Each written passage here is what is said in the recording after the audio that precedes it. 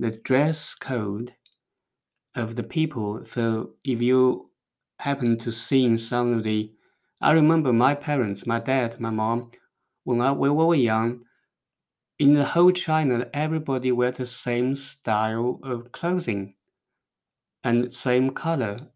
You can't imagine that actually if you haven't seen it in person. But then gradually, in towards the 80s, 90s, things just changed. So you are allowed to have more freedom, and the living standards are growing so much better. And then the variety comes in, the color comes in, and then you started to see the goods from the West, from Japan, from everywhere started pouring into the country. I still remember the first time I tasted the Coca-Cola in a glass bottle, and you have to go to a special shop to buy it. And there was it's quite an experience. I still remember the taste of that first bottle until today. Welcome to the Immigrant Experience in America, an immigrant human library, where we amplify and humanize the experiences of immigrants in the United States and around the world. Listen in as we add another story to our immigrant human library. Today we have for you our second international guest of 2023. His name is Liu. Liu, joining us from the United Kingdom. Welcome. Thank you, Simon. Thank you very much for inviting me to this program, and welcome to the listeners. Awesome. I'm looking forward to sharing your story with our listeners around the world. So, Liu, am I pronouncing your name correctly? It's Liu, correct? That's right. Yes, it's Lulu. That's correct. Very good. Can you tell us a bit about your heritage and where you're from and how you ended up in the UK? Sure. I grew up in the southwest part of the country in China. So I don't know if any of you have ever looked at the map of China. It looks like a big chicken. So the most familiar places you hear a lot, like Hong Kong, Taiwan, it's on the south side. So Taiwan is like the chicken feet, and Hong Kong is around the tummy area. So I always say to people, I'm made in China, and also from the best part of the chicken is the chicken's bottom. It's a Sorry. Indeed, it's a province called the Yunnan province. The city is called Kunming. So the province itself borders with Myanmar or Burma and Vietnam. And the city I grew up, Kunming, has a long history tied in with America as well. During the Second World War, General Schneider set up the Flying Tiger to help the Chinese. The headquarters set up in Kunming, yeah, and also it's a starting place of Burma Road from Kunming to Myanmar during the Second World War. So it's got long history with American people. So it's a beautiful place. So in China, there are 56 minority groups, people groups. And then in Yunnan province alone has 28. So I belong to the majority group called Han people. So so that's where I come from. And how I end up in the UK, it's I was working in the university language center, Yunnan University, as the Foreign Affairs Secretary. And then I was on the management side.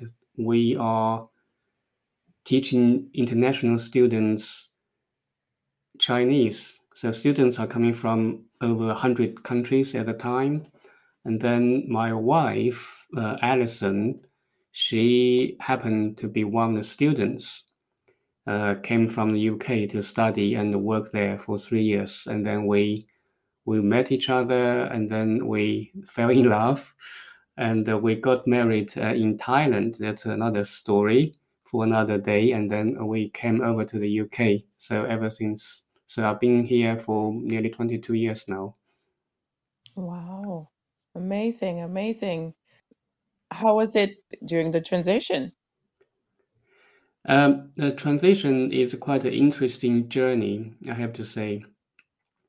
Um, there are few things really struck me during the transition is when I was working in the university, so I ended up with a good job at a young age in my 20s.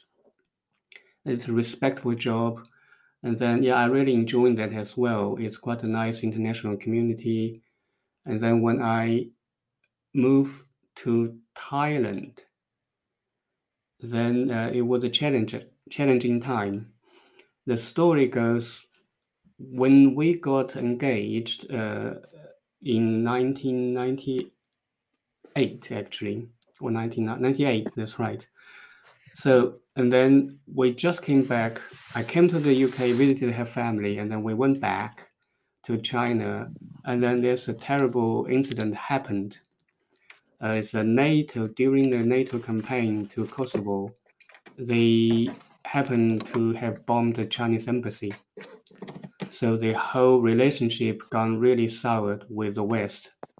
And then there was a worry that the country will close up, and then they might ask all the foreigners to leave. So we will end up being apart for no matter nobody knows how long. So it was a panic. And then we dashed for Thailand because Allison's work has a team in Thailand as well, and I happen to know through my work in the university the Thai consulate based in Kunming. So he gave me a visa, and then we rushed to Thailand, and then we lived there and worked there for nearly a year. But unfortunately, the visa he gave me is a quite a weird visa. It's like some kind of a special visa. But then when I landed in Thailand, I'm out of his favor because he's out of his reach, out of his favor. Nobody understands how to work that visa out. So I end up living in that country with have to go to the immigration office every 15 days or every 30 days to extend my visa in order to be legally stay. So it's a hugely stressful time. So when we come to the UK, Alison have to leave Thailand 3 months in advance to come to the UK to find a job, to secure a accommodation in order for me to apply for a visa to come to the UK. So the whole process was quite stressful. So we were apart for 3 months. On the first year, we got married. So we thought we were going to come to the UK to have another wedding ceremony because none of her family could attend our wedding in China and Thailand. And then by the time we got to the UK, I got to UK, we were just exhausted by all the visa processes. So, but yeah, I was there, and then I started to work straight away. I was really fortunate. I got a job in a hotel. In England, it's called the pub, but in the US, it's called the bar. So every hotel has a bar. So I got a job in a hotel bar. Within a week, I landed in the UK. So I was fortunate, but it was a huge challenge to my identity. So I was wondering how on earth I worked in university and then ended up working in a bar. And then I worked there for 3 months. And then by chance, I got a job in the organization I'm working in now. But again, it's a low-end job. So I applied for a clerk level job, but then they don't think I was good enough at the time. And then I ended up uh, in a job working in the post room or mail room for 3 years. So then from there, I just made my way step by step. to where I am now. So as a senior manager leading an international team and working on the one of the organization's key areas of work. So yeah, it's quite a journey. It's quite a journey. Wow, wow, wow, wow. And 22 years later, here we are. Indeed, here we are. So I'm now leading a team of international staff and also developing my private practice as a in cross-cultural intelligence coach. So and meeting all those people, including yourself, around the world. It is amazing journey. It really is amazing journey.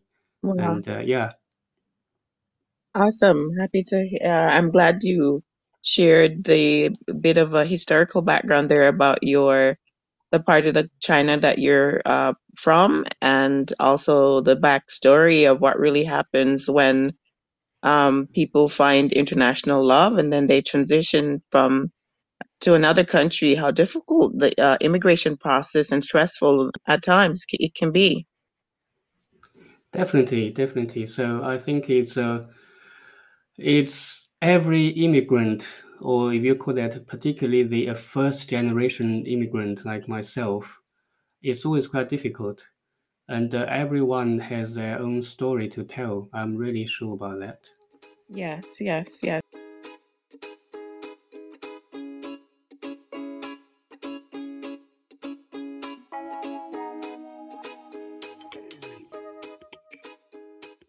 I wonder, is there any additional information about what life was like in your formative years in China, growing up, and what was China like during that season?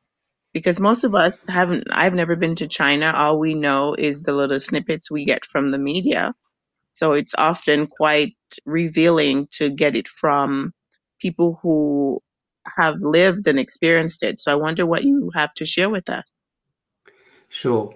So I grew up in the 70s, and the 70s is the time China actually started to make some transition or to make some turning. 70s to 80s, very important decades, if you like. So in the late 70s, one of the major things happened in China is actually China normalized the relationship with the USA. So that really opened the door to the West. And then I think that at the time, the leader called Deng Xiaoping, you might have heard about him from different places, really pushed for this open door policy.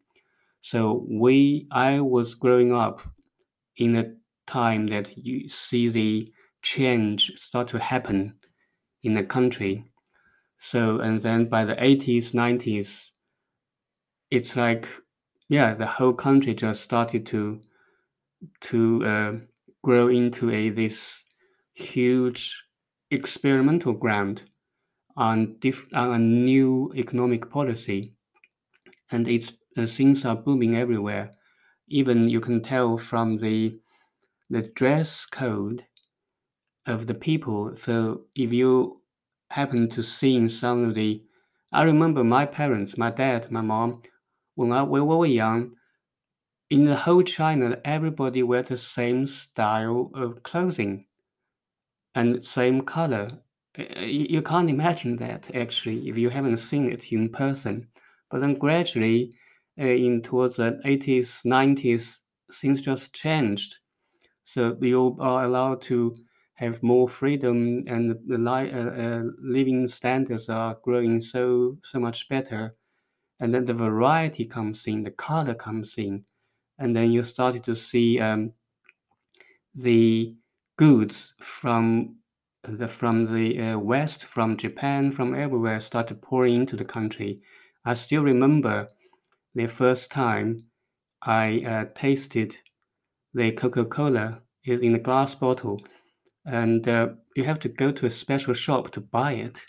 And there was it's quite an experience. I still remember the taste of that first bottle until today. So, yeah, so I really lived through a period China moved from a totally closed country to an open country. Hence, all the international students were pouring in to China to study the Chinese language, to learn about the culture, and then some of them end up working there. So yeah, it's quite an era of change I lived through. Wow, wow. You mentioned not being able to imagine all the children wearing the same colors or the same style. I mean, am I hearing you correctly that your neighbors, everybody in the community wore the very exact replica? Absolutely, not just children, adults as well. I will find a couple of photos, send it to you afterwards. It's all the same style, blue, because that's what what you're supposed to wear and what you're allowed to wear at the time, coming out from 60s and 50s China, very restrictive policy. Yeah. Wow, you're right. I can't imagine it, but I'm trying to create the sense of what that might be like. I guess I wore uniform going to school all my life except for college, so I can imagine all the girls in the same style and the same colors and everything, just very uniform.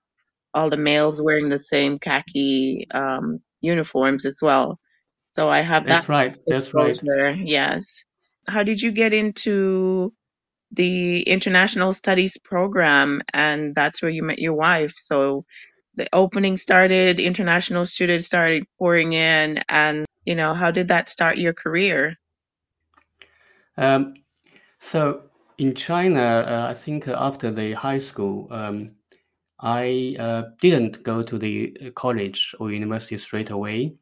I went to a translator school and studied English for 2 years. Then at the end of the school, one of my teachers, he is one of the university professor, so he recommended me to this place to work. So that's how I started my career. So again, I started working at the reception of that place because it is quite a like a institute. So, but it has its own accommodation and the dining area and the teaching quarter, everything. And towards the end of 90s, still foreigners come to China are only allowed to live in officially designated area. So university accommodation is more or less the only place they can live. So that's where I worked. I started as a receptionist, and then within a year or so, I just moved up, become the foreign affairs secretary for that center. Yeah, that's where I met my wife, and I got into this working with international students. I just loved culture. I love diversity, and I really loved meeting different people from different countries. Yeah, that really opened my eye and really stirred my curiosity.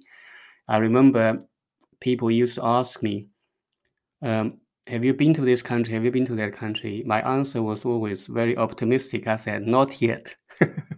I said, not yet.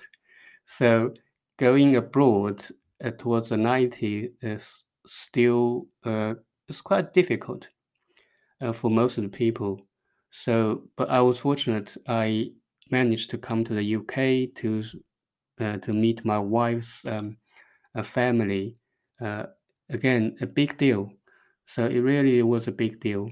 I have to fly to the capital, Beijing, to apply for the visa, which is China is a big country like the States. It's like 3 hours by flight. You fly there, you queue for hours, and then you get the visa and you fly back. And then, yeah, you go to the UK. So, yeah, that's how I got into the working with the international community, international people. And then when I came over to England, I also started, although starting from the post room, but the organization I'm working in is also an international organization. So it's an international relief and development organization, or charity, if you like. Sometimes people call that. We work in 50 countries again. So I had the opportunity to work with people around the world again. Yes, amazing, amazing. That's awesome. Your journey of life path continued. Yeah, it is. It is.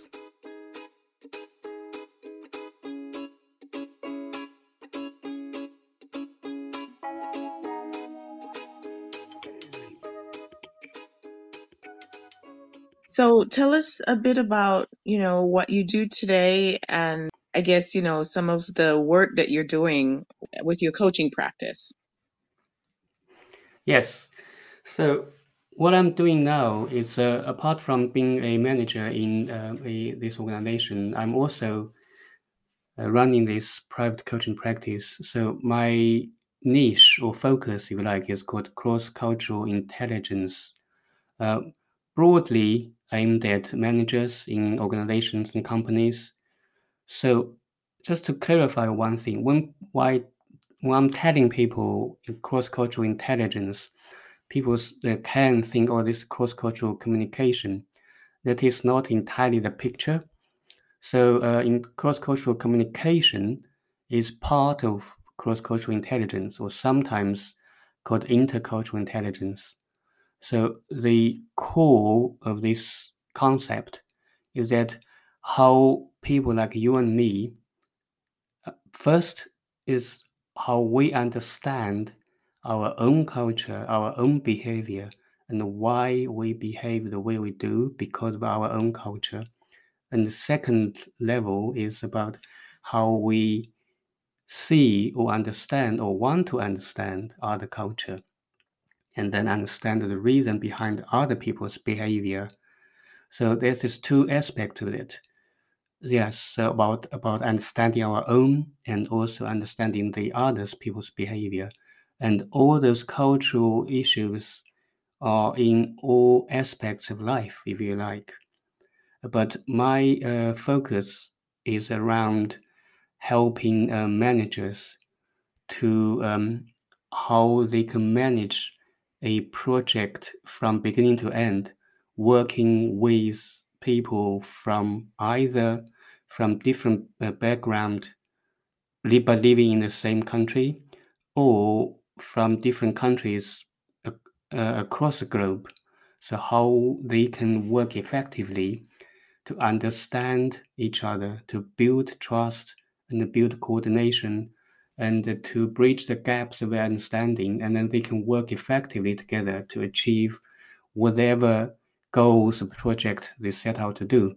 So that's really my focus and really my passion, because of my experience working with international colleagues managing projects and of millions of pounds. So I know what works and what doesn't. So I'm really passionate about helping people, if you like, to take the shortcut. So give what I have learned to those who are just at the beginning of their journey, so they don't have to try trial by error and to try it out. Sometimes with with consequences, if you like.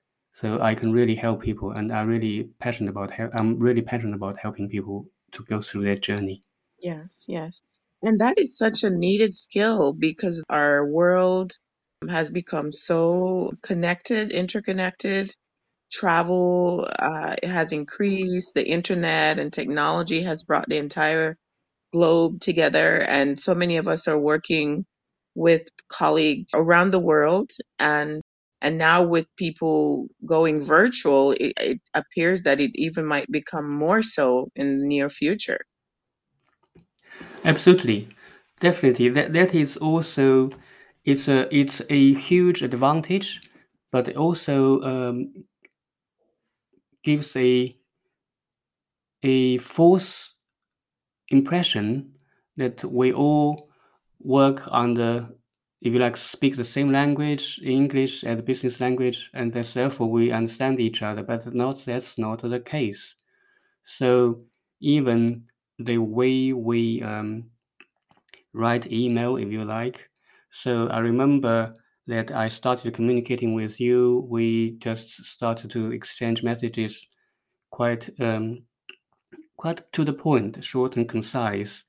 But then, if I think actually, this is the way how U.S., Europe largely communicate now. But when I'm writing emails with my colleagues in some Asian countries, some African countries, I still have to be really formal, quite respectful in that way. So you start with a proper greeting and then ask them how they are doing, greetings, and yeah, it's quite a there's quite a formula there you have to follow.